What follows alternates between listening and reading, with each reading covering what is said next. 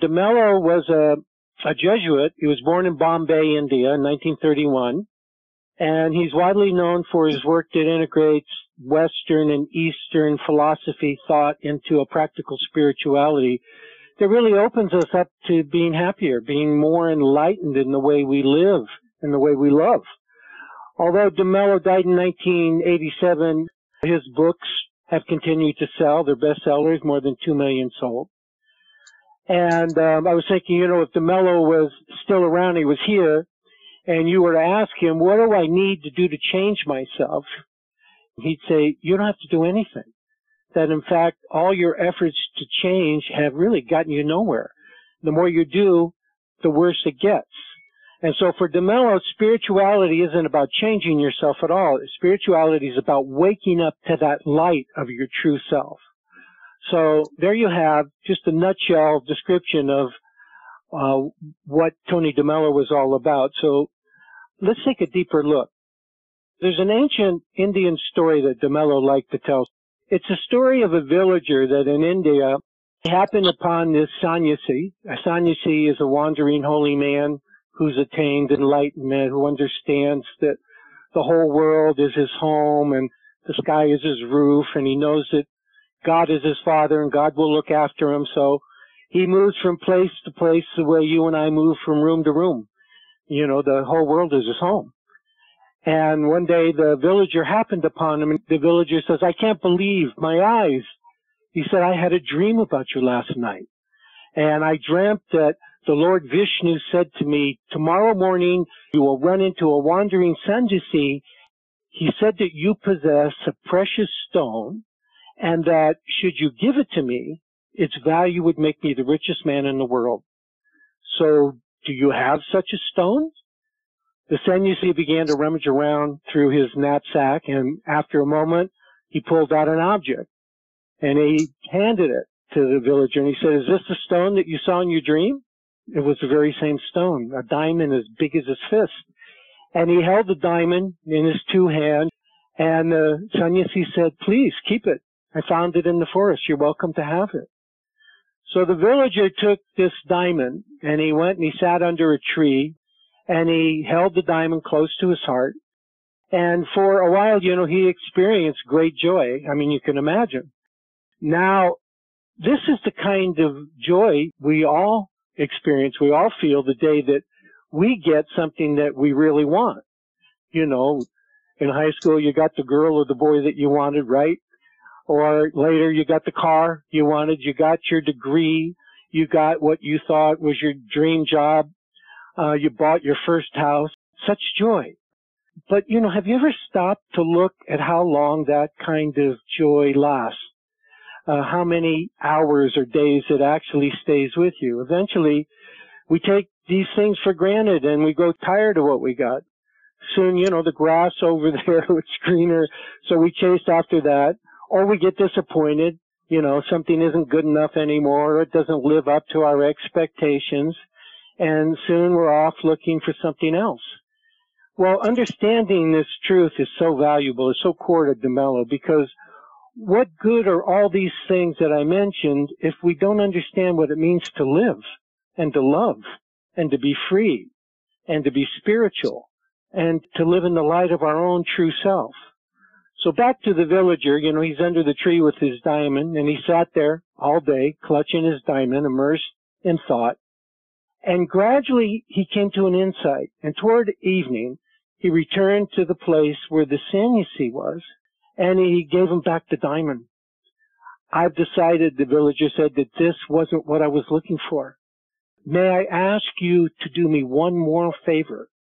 Could you give me the inner richness that makes it possible for you to so easily give away this thing that would have made you the richest man in the world? Sooner or later, there arises in every one of us, in every human being, the desire for holiness, for wholeness, for spirituality, for God, whatever you call it. The seeds of freedom are inside each of us, and by freedom I mean freeing yourself from your illusions about what will make you happy and the suffering that these illusions cause you. Think of something painful right now that you experience in your life currently, something you wish would change. you wish would go away. So just take a moment and do that. Locate that thing, that situation you'd sooner be rid of.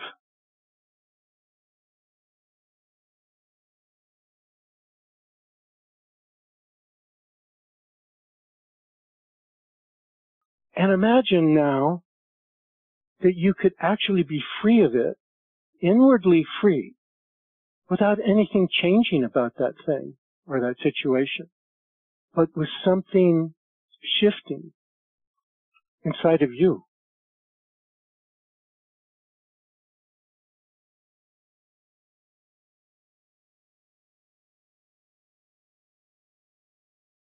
That's what De Mello's after.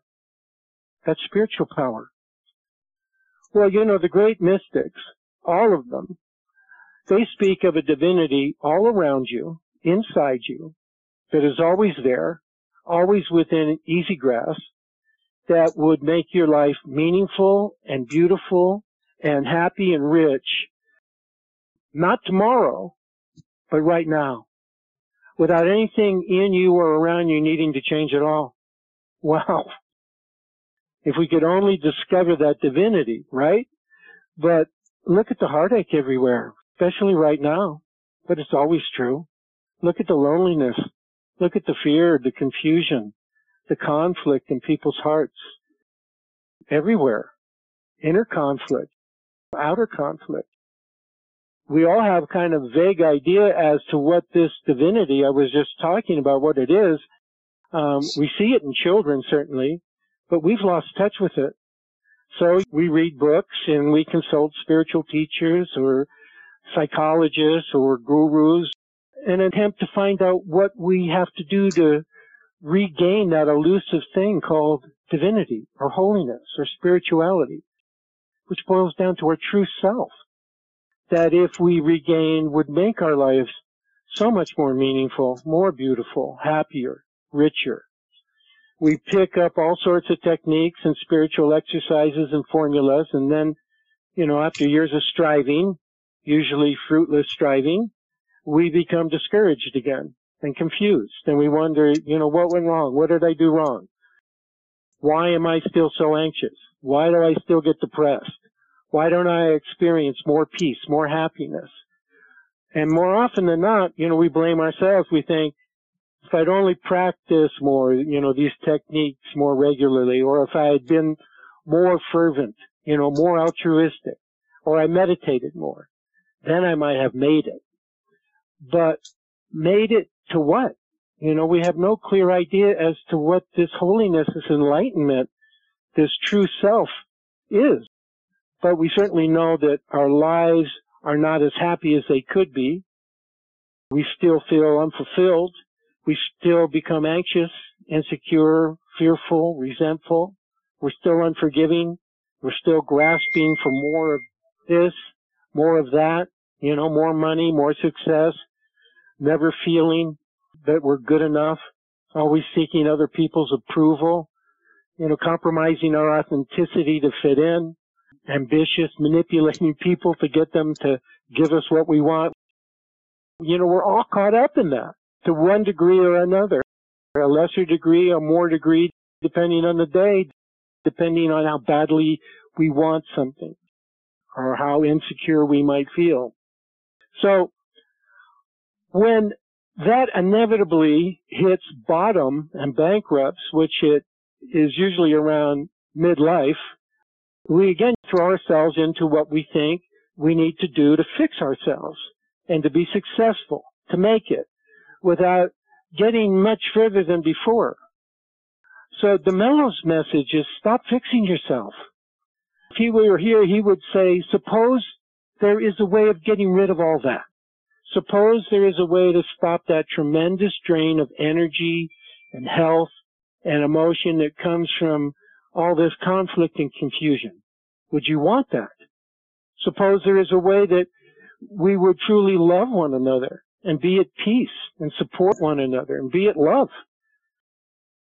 Suppose that there is actually nowhere you need to go, that you are there already, right now, but you don't even know it.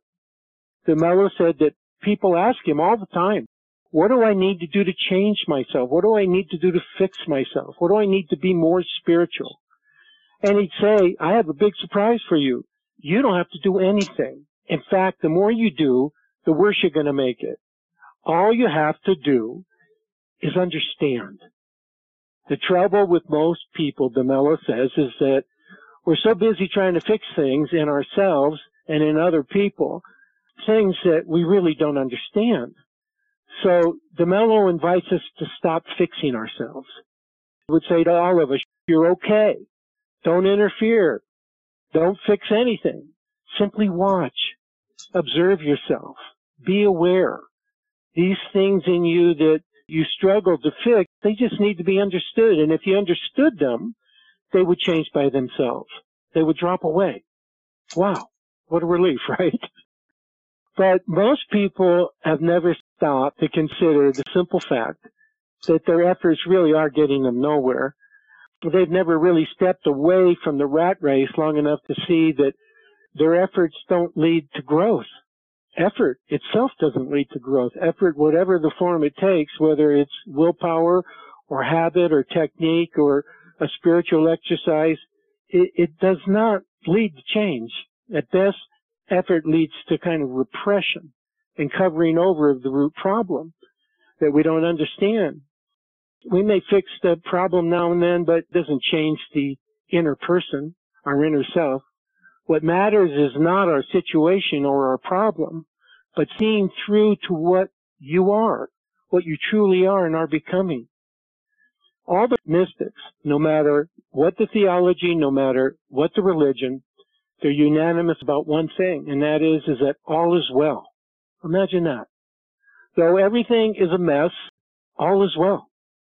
They say that you're already happy right now, though you don't know it.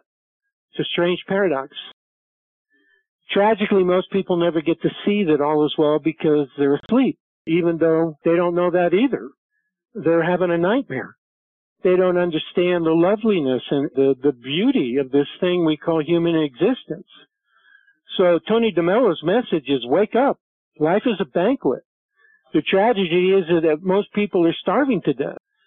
There was this story about these people who were stuck on a raft off the coast of Brazil, and they were dying of thirst, and they had no idea that the water that they were floating on was fresh water. The river from the Amazon was emptying into the sea with such force that it reached to the raft, and they had fresh water right there surrounding them, but they had no idea. And in the same way, De Mello says, you're surrounded by joy and happiness and love, but most people, they have no idea of that whatsoever. And the reason? We're brainwashed into believing a set of false beliefs about ourselves and about our world and about our life. We've been hypnotized by these false beliefs. It's like a stage musician who hypnotizes someone so that this person sees what's not there and doesn't see what actually is there. That's the human condition. This is where Tony De Mello begins. He begins saying that even though everything is a mess, especially the mess our egos make, all is still well. You are still happy by your very nature right now. You are already enlightened right now, though you don't know it. So that's a basic fundamental premise. So let's stop right there for a moment and see if you have any questions. So does this make sense to you? What's been said so far? Yes, okay. I'm following you. Okay. And Brad? Yeah, we might get into this more, but one of the things, I kind of was thinking about, some of the, the things that are going on in the world right now. How does this, from a position of privilege and of what we can understand for ourselves and how we are, what we have and are hypnotized by, and, is it a luxury, or is it to be able to take a break from, I'm not going to worry about these things because I do have most of my basic needs taken care of? Does everybody get to have this awakening? Yes. Well, the answer, first of all, to that question is yes. It's not they get to have. It's they already have. They already have the seeds of that awakening. Every human being does. So that's a premise. That's a theory, right? And so the litmus test for this premise, that you're already enlightened, you're already happy right now, unconditionally happy, unconditionally enlightened. You don't have to acquire it. You have it already. You're just not aware of it. The litmus test is that is true if you've just been diagnosed with cancer. And that is true if you've just been given an eviction notice because you lost your job to the pandemic. When I was working with people back in the 2008 economic collapse who had lost their jobs and were on the verge of foreclosures, and they were parents with kids. And they would go out and they'd go for job interviews, one after another, and they got weary and they were getting desperate and they were getting nowhere. Their attitude was pretty dismal. That's the way they were presenting themselves because they were so frightened. And so one of the things that really worked with people in correcting them is to come back into reality. Right now I have a roof over my head. I may not own it tomorrow, but I have a roof over my head. There's food in the refrigerator for the kids. Right now I'm okay. And from that place of identifying that at least circumstantially things are okay, all is well at a very basic level, they begin to translate that internally, that all was well, that they could be well, that they could then let go of, I don't have to get out of foreclosure to be happy. I don't have to get out of closure to feel well within myself, to feel the power of my capacity as a human being to change my situation. That's still there. All I have to do is give it permission. Those people that made that shift ended up straightening out their situation. It's not about having a privileged status. It's even in the midst of dire circumstances. I've seen people make this shift in the middle of the war in Croatia. Of course, the operative question is, why don't you know? Why don't I know? Why don't all of us know? We're enlightened already. And to that, Tony would say that you've been programmed by society to be unhappy, to be upset, to doubt yourself, to operate from scarcity. And so no matter what you do to become happy, to become whole, you're bound to fail just based on your programming. Most people are so brainwashed by society that they don't even realize how unhappy they are. It's only when they make contact with pure joy that they understand how depressed that they've been, operating from a place of depression. So Tony would say, if you wish to be happy, the first thing you need isn't effort or even goodwill or even another spiritual practice. What you need is a clear understanding of exactly how you've been programmed. This is what happened to all of us.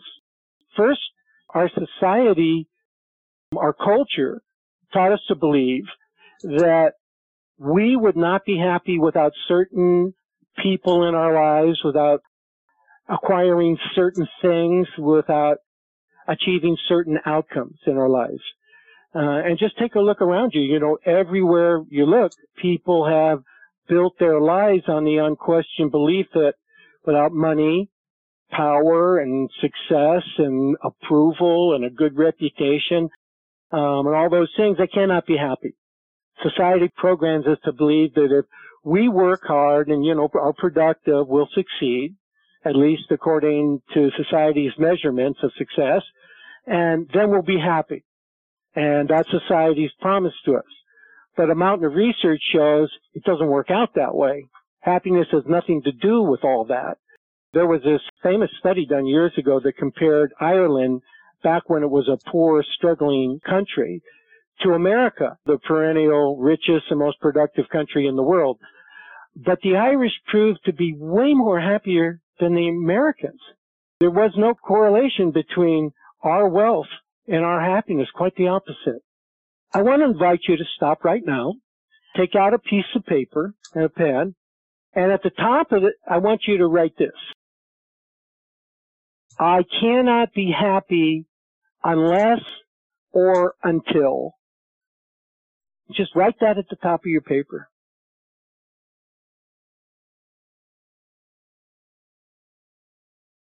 And then underneath that, I want you to fill in the blank. Give you an example. I cannot be happy unless I lose 10 pounds. I cannot be happy until I am completely out of debt and have $20,000 in the bank. I cannot be happy until there is a vaccine for the pandemic. I cannot be happy until we quadruple our revenue. Doesn't matter what it is. Just write down what comes up for you when you fill in that blank. I cannot be happy unless or until. Write several. Write another one after that one and take a minute and do that.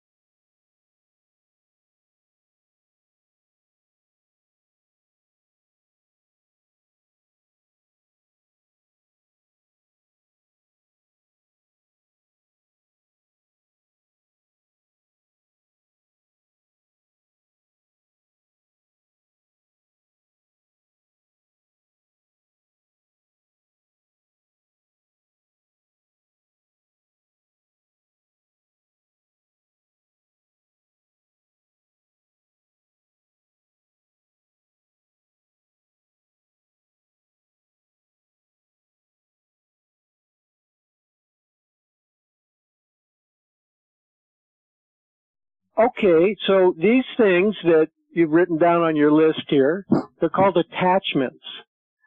And this programmed belief that we cannot be happy until we possess these things is a fundamental cause of people's unhappiness. So I want you to look over your list and consider that this false belief is the cause of your suffering whenever you suffer, at whatever level you suffer. It's a cause of depression. It's a cause of anxiety. It's a cause of disappointment. It's a cause of not feeling good enough. The number one cause of suffering. I just want you to look at your list for a minute and consider that. Just open your mind to the possibility that that just might be true. You want to find your suffering? There it is. You want to relieve your suffering? Here's where you go. Because, once you've swallowed this belief about I can't be happy without my attachments, once you're convinced about that, how can you possibly be happy? Then it comes all the effort with it to acquire the things or the people or the outcomes and the clinging to it once you acquire those things to fight off every possibility of losing what you've gained. And this finally leads to emotional dependence, so that the object of your attachment has the power to excite you when you attain it or to make you miserable when you're deprived of it. And in particular when you lose it. Once your attachment had you in its grip, you began to strive to rearrange the whole world around your attachment. And what's happening outside of you now is determining what happens on the inside of you, which is why we go up and down emotionally so much and feel at risk so much. It places us at the mercy of the world. And this is an exhausting task trying to keep up with. It leaves you little energy for the business of living and enjoying life fully. It's also an impossible task in an ever-changing world like ours that you simply are not able to control. So instead of living a life of serenity and fulfillment, you're doomed to a life of frustration and anxiety and worry and insecurity and suspense and tension.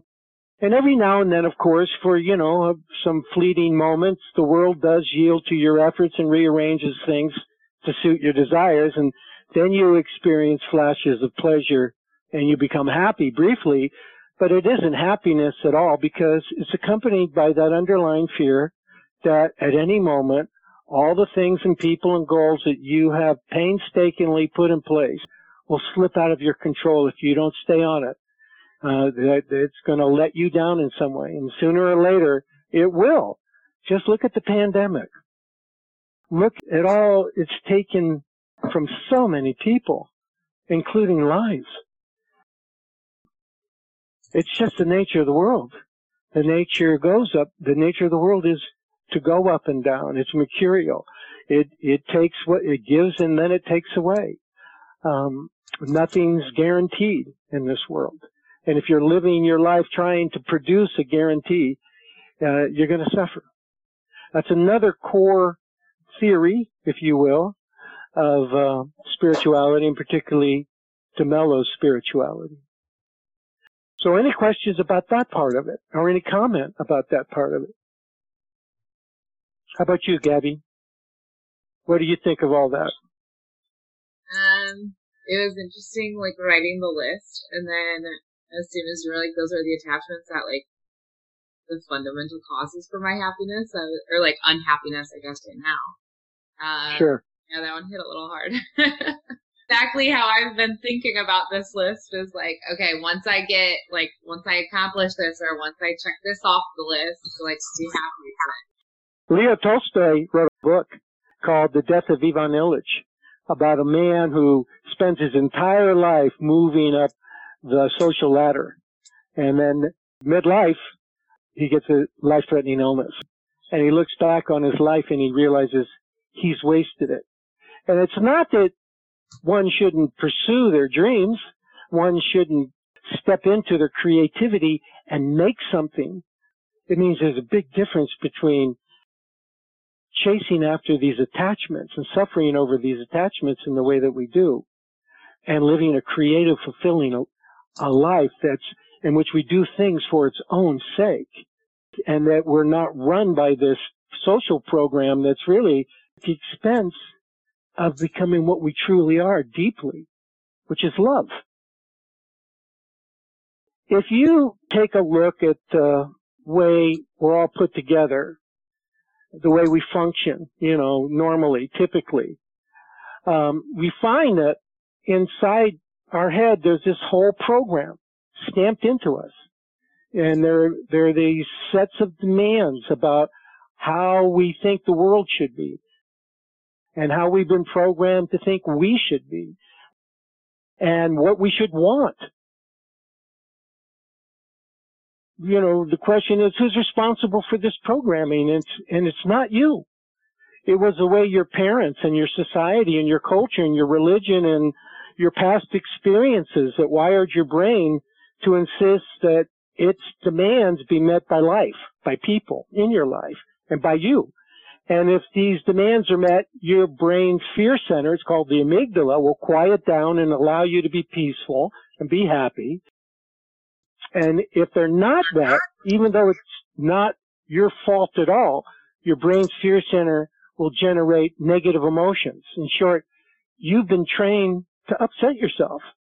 You've basically been trained in a way that's wired your brain to upset you. For instance, when other people don't live up to your programmed expectations, your brain will torment you with frustration, with anger, you're bitter. When things are not under your control, or the future, begins to look uncertain, precarious, your fear center will insist that you experience these fight or flight emotions like anxiety, tension, worry. And then, you're going to expend a lot of energy, kind of like what Gabby was saying, coping with these negative emotions, these anxieties, by expending even more energy trying to rearrange the world around you and the people around you so that the demands of your programming will get met. And again, if you succeed for a time, you'll be able to relax a little bit for a moment, but it's a precarious moment. At any point, some trifle, because of this wiring, like your smartphone doesn't work or your computer glitches, an email that you've been expecting hasn't arrived, you name it. It's going to be out of conformity with your brain's programming, and your brain's going to insist you become upset. And these things depend on and come from the criteria society establishes on what success is. And they happen because of your conditioning. You've been conditioned into this. And it becomes a way of life. It's a pathetic existence that is constantly at the mercy of things and people as you try to desperately make life conform to your programming's demands so that you can enjoy the only peace that you can ever know, which is a short-lived recess from negative emotion. So think about whenever you have been anxious and afraid.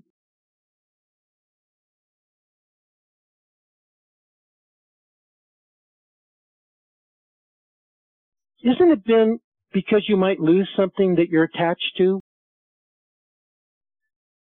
Think about any time that you felt jealous.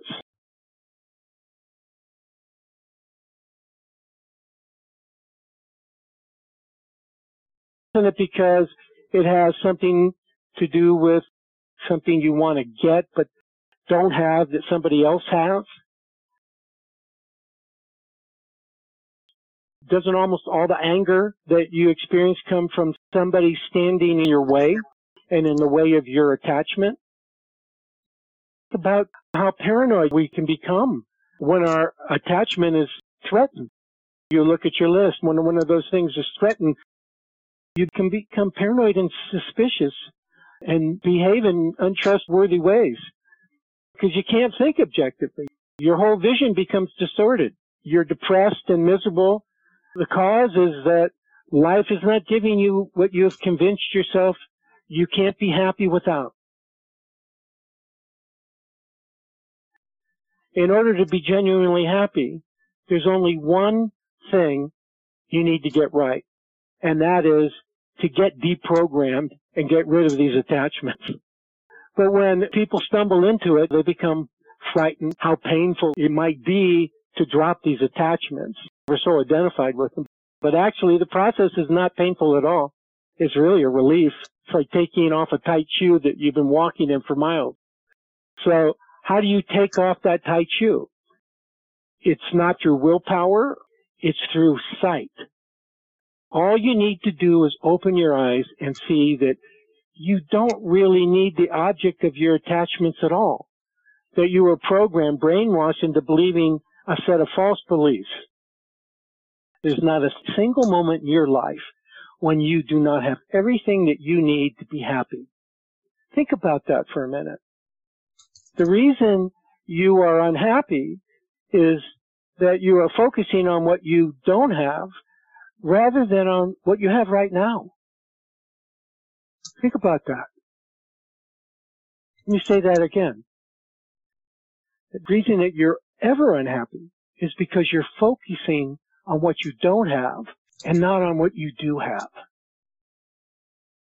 Open your eyes to that. The second false belief to see through is that my happiness is in the future. Not true. Right here, right now, you are happy. You just don't know it because of your false beliefs. You have gotten you caught up in the fears and the anxieties that attachments cause. It's all at the expense of being happy, being alive, right here, right now. If you see through this illusion, you'd realize that you truly are happy, and you didn't know it. Another false belief, happiness will come if you manage to change the situation you're in and the people you're around. It's not true. As I said, we stupidly squander so much energy trying to rearrange the world. Don't harbor the illusion that it's going to make you happy. What makes you happy or unhappy is not the world, not the people around you. It is you who empowers or disempowers your unhappiness. Happiness is a natural state. It's in you. You don't have to earn it. You have it already. It's always there for the taking. If it is happiness that you want, you can stop wasting energy trying to cure your baldness if you have baldness. Building an attractive body, changing your residence, changing your job, your community, your personality. You don't have to change anything to be happy. You don't need to have lived very long to realize that you could change every one of these things I just mentioned, and you could have the finest looks, be the most charming personality, have a lot of money, live in a very pleasant surroundings, and still be unhappy. Deep down, we all know that's true. I've coached millionaires who are miserable. You know, their greatest failure is success without fulfillment. And I've also known people with little or nothing to their name who are happy as they could be. And we're teachers to everyone about happiness. It's proverbial, but still we keep trying to get what we know can't make us happy. Another false belief that we want to see through is all of your desires are fulfilled, you will finally be happy. Not true. In fact, it is these very desires and attachments that make us tense and frustrated and nervous and worried and insecure. Tony would invite you to look at your list of those attachments, the ones that you just made, and to each one of them to say, deep down in my heart, I know that even after I've gotten this, I will not get happiness. Ponder the truth of those words. Getting things may bring flashes of pleasure and excitement, but don't mistake that for happiness. So here's something very important to recognize. Uninterrupted happiness is uncaused. True happiness is unconditional. It's what you are. It's not what you do. It's what you were born with. Children know this. You know, happiness is a natural state of little children until they've been polluted and contaminated by the stupid programming of our society and our culture. And when you rediscover this fact, this truth about happiness, you'll understand that you can't make somebody happy. Neither is anyone the source of your happiness. Happiness is your natural state. You don't have to do anything to acquire happiness. You can say that over and over again because you have it already. You just need to drop something for it to arise, and that something is your attachments. Wake up to these false beliefs. Spirituality is about waking up. So, Shelley, how about you? I am tracking with you for sure. I think the question I still have, or that I keep coming back to, is who or what would you say are the drivers of the social programming? Where does that pressure originate? If you stop and you think about how we're made up as Americans, so that's our culture, that's our society, right? So as we get Americanized, what we're socialized to make really important is money. What we're socialized to make really important is success, to measure ourselves in those terms. When we were growing up, we move into school, we learn to please our teachers, and that turns into being socialized to please our bosses, and that turns into being socialized into the need to please other people. And as we go through that process, we begin to notice that we're less and less authentic. In other words, we're beginning to ask ourselves, who am I? I've lost contact with that. But we don't ask ourselves, where does that come from? Well, it comes from the way in which we've been socialized. So we're trying to live up to these social norms that we've been programmed into, and those social norms are what our society thinks makes the economy go. And it comes at the expense of really living a fulfilling life, so that we equate fulfillment with the bottom line, and not only within how our companies do, but with how we do. We get so programmed into it. We had that thing a couple of years ago where those wealthy movie stars were paying off people within Stanford and Harvard and the big universities, paying them off to forge things to get their children into the university, all based on the parents' belief, I can't be happy unless my kid is in an Ivy League school and succeeding, because my identity's tied up in that.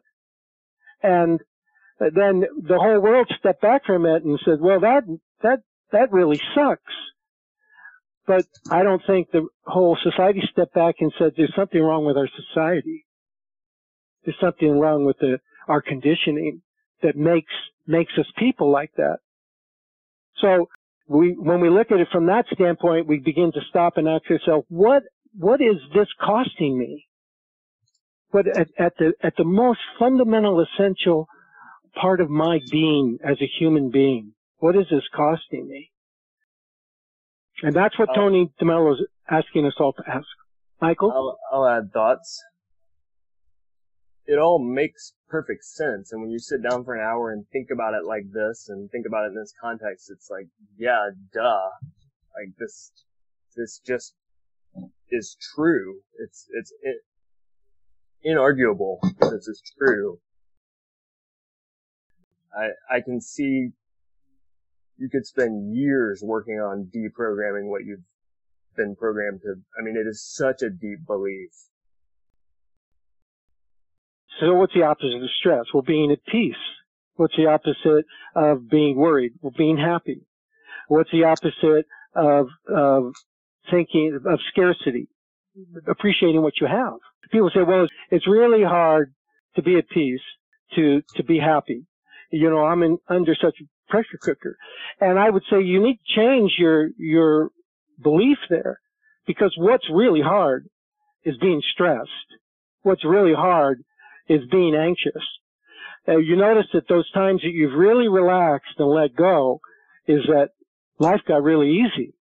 We need to change our thoughts, because we're programming ourselves with beliefs all the time. And we have to ask ourselves when we confront a belief, it's really hard for me to reprogram myself.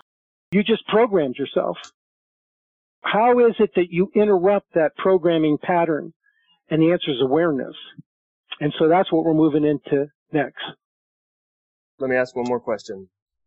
So for people who get to awareness, for people who do shed this programming, is it still possible to exist and live within the rest of society? It feels like it would be really hard. There's a lot of forces programming you and keeping the programming going. Yeah, that's why awareness is so important. If you shed these, I feel like you can't relate to 99.9% of Americans. So that's a good thing. And you're right.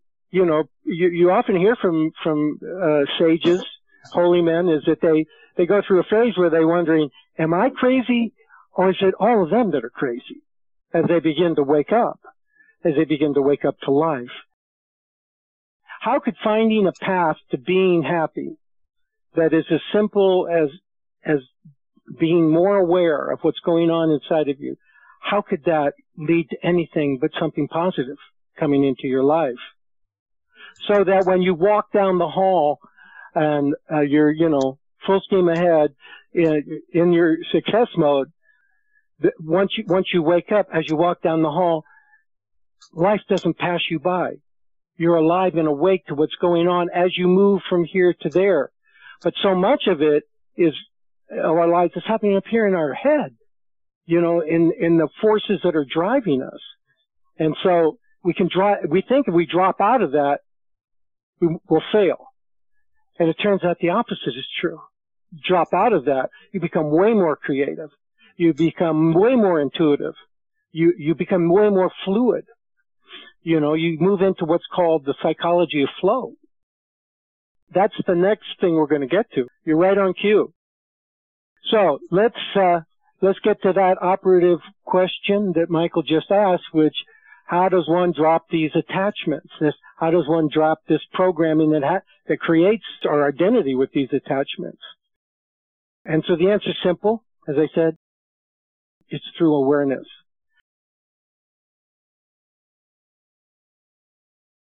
You only have to look and see that the attachment is based on a false belief, like the false beliefs that we just went over. You're not stupid. You're highly intelligent. You're the crown of creation. So the moment you see that a false belief is false, you'll drop it. And when you drop it, you're now free of it. And then you'll begin to experience how happiness arises all by itself. What you're aware of, you control. But what you're unaware of controls you. You're always slave to what you're not aware of. And when you're aware of it, you're free from it. It's there, but you're not affected by it. You're not controlled by it. You're not enslaved by it. And that's the difference. It's there, but you're beyond it. So let's do something here.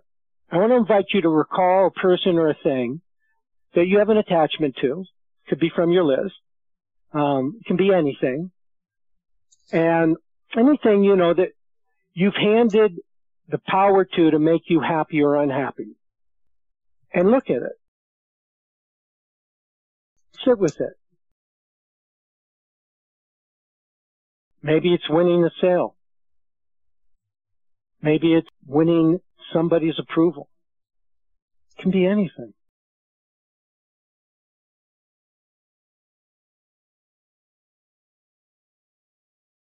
And notice how intense you feel. Notice how much of your focus it consumes, really to the exclusion of anything else.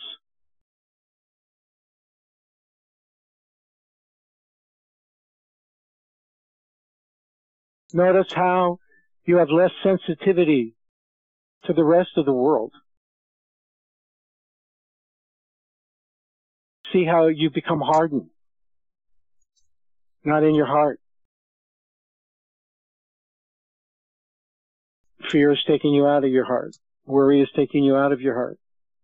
You're now incapable of seeing that divinity that we talked about at the top of this hour, that divinity that's all around you and inside you, that makes life meaningful and beautiful and happy and rich, and is there for the seeing every moment until we actually put walls around it. So see how your attachment can build a wall around you.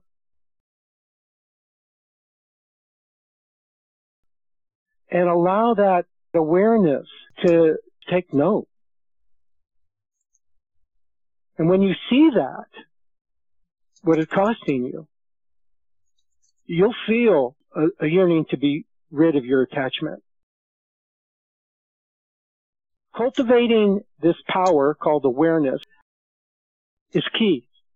And so what specifically are you supposed to be aware of? And the answer is everything. Your reactions in you throughout the day. Each time you're in the presence of another person, becoming aware of that person, aware of the way in which you're interacting, becoming aware of nature that's around you. The weather there is steamy and humid, the feel of it on your skin. To be aware when you're in a particular situation and it's beginning to churn up emotions in you. You have all sorts of reactions all day long, positive and negative. So to be aware of them, to be conscious of them. You can actually do this as you do whatever you're doing. You can be tuned in. And when you have time to study those reactions, if you reacted negatively to somebody, to step back when you have a chance and look at them, discern where they came from. Most of the time you see they came from your programming or from your past. And, do it without any sermonizing or guilt-tripping on yourself, without any self-condemnation, much less an effort to try to change yourself or change them. Just let be. Just let be.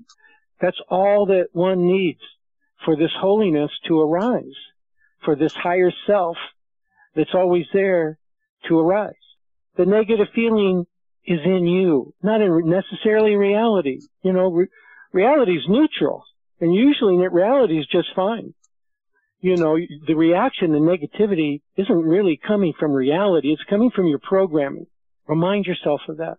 Life is easy when you get out of the way. Life is a joy.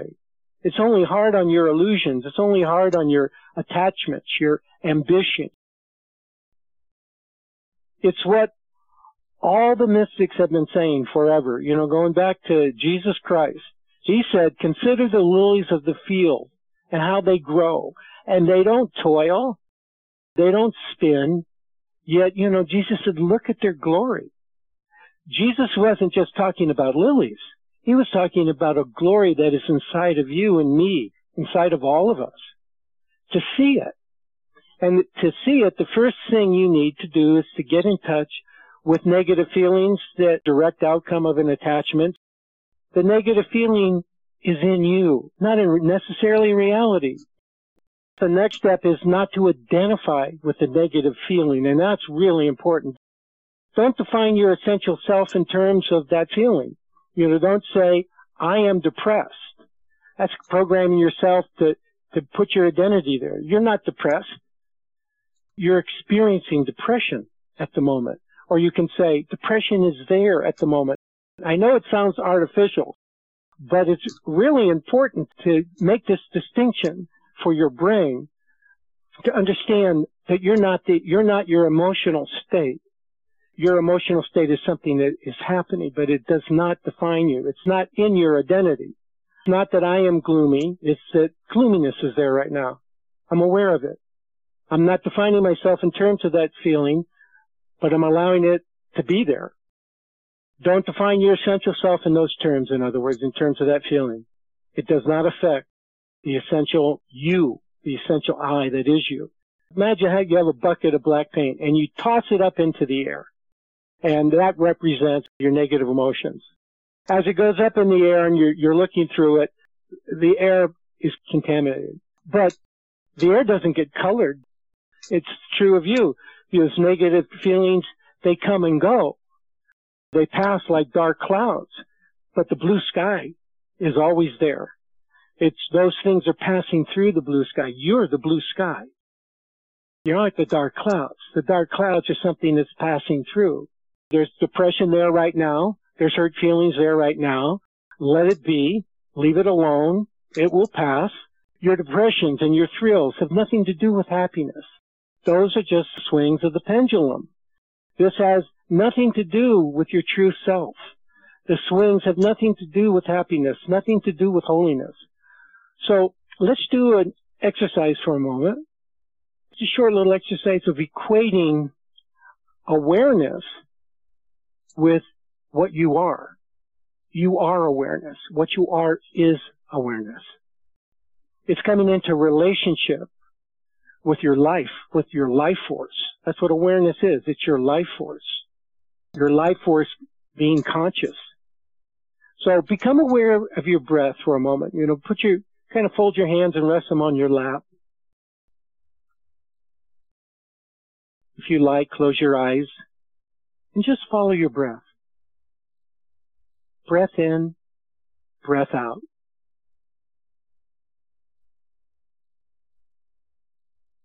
Observe how your breath comes and goes.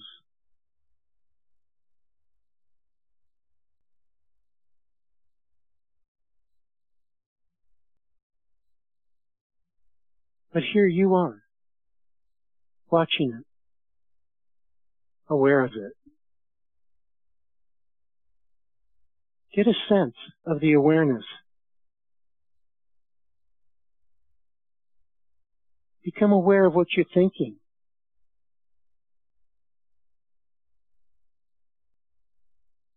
What are you thinking at the moment?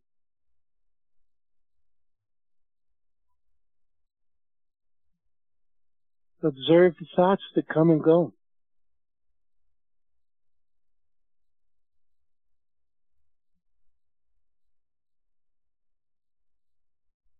Become aware of the feelings your thoughts produce.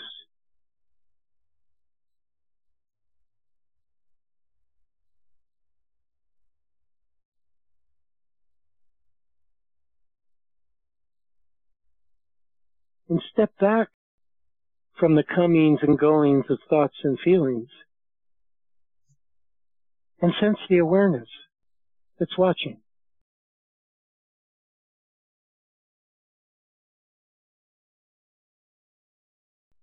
Notice what doesn't come and go. which is you.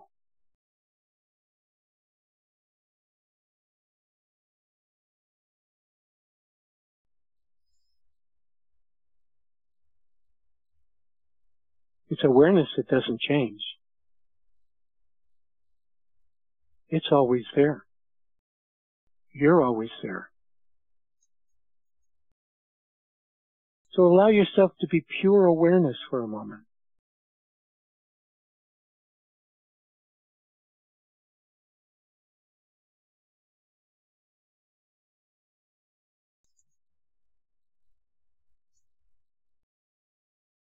You're feeling yourself.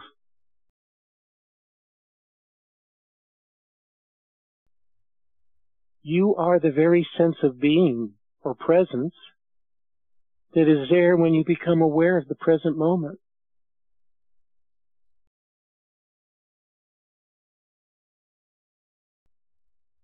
That awareness is real. What comes and goes is not real.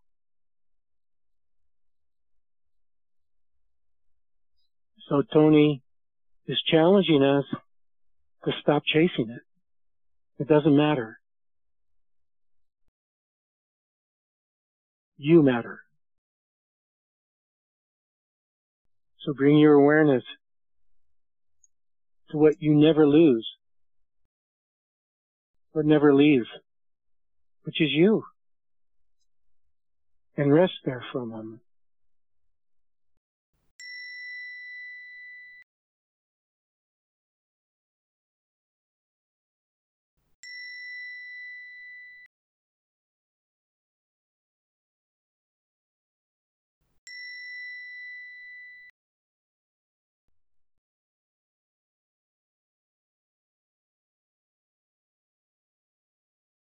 Silence is where we meet ourselves. Silence is where all the mystics say, you'll find God. You'll find freedom. That's what's important. You are always there, in bliss and in misery. Bliss comes, bliss goes. Misery comes, misery goes. But here, in this awareness, that's where the freedom is. That's where happiness is. That's where you find it. Nowhere else. Nowhere else.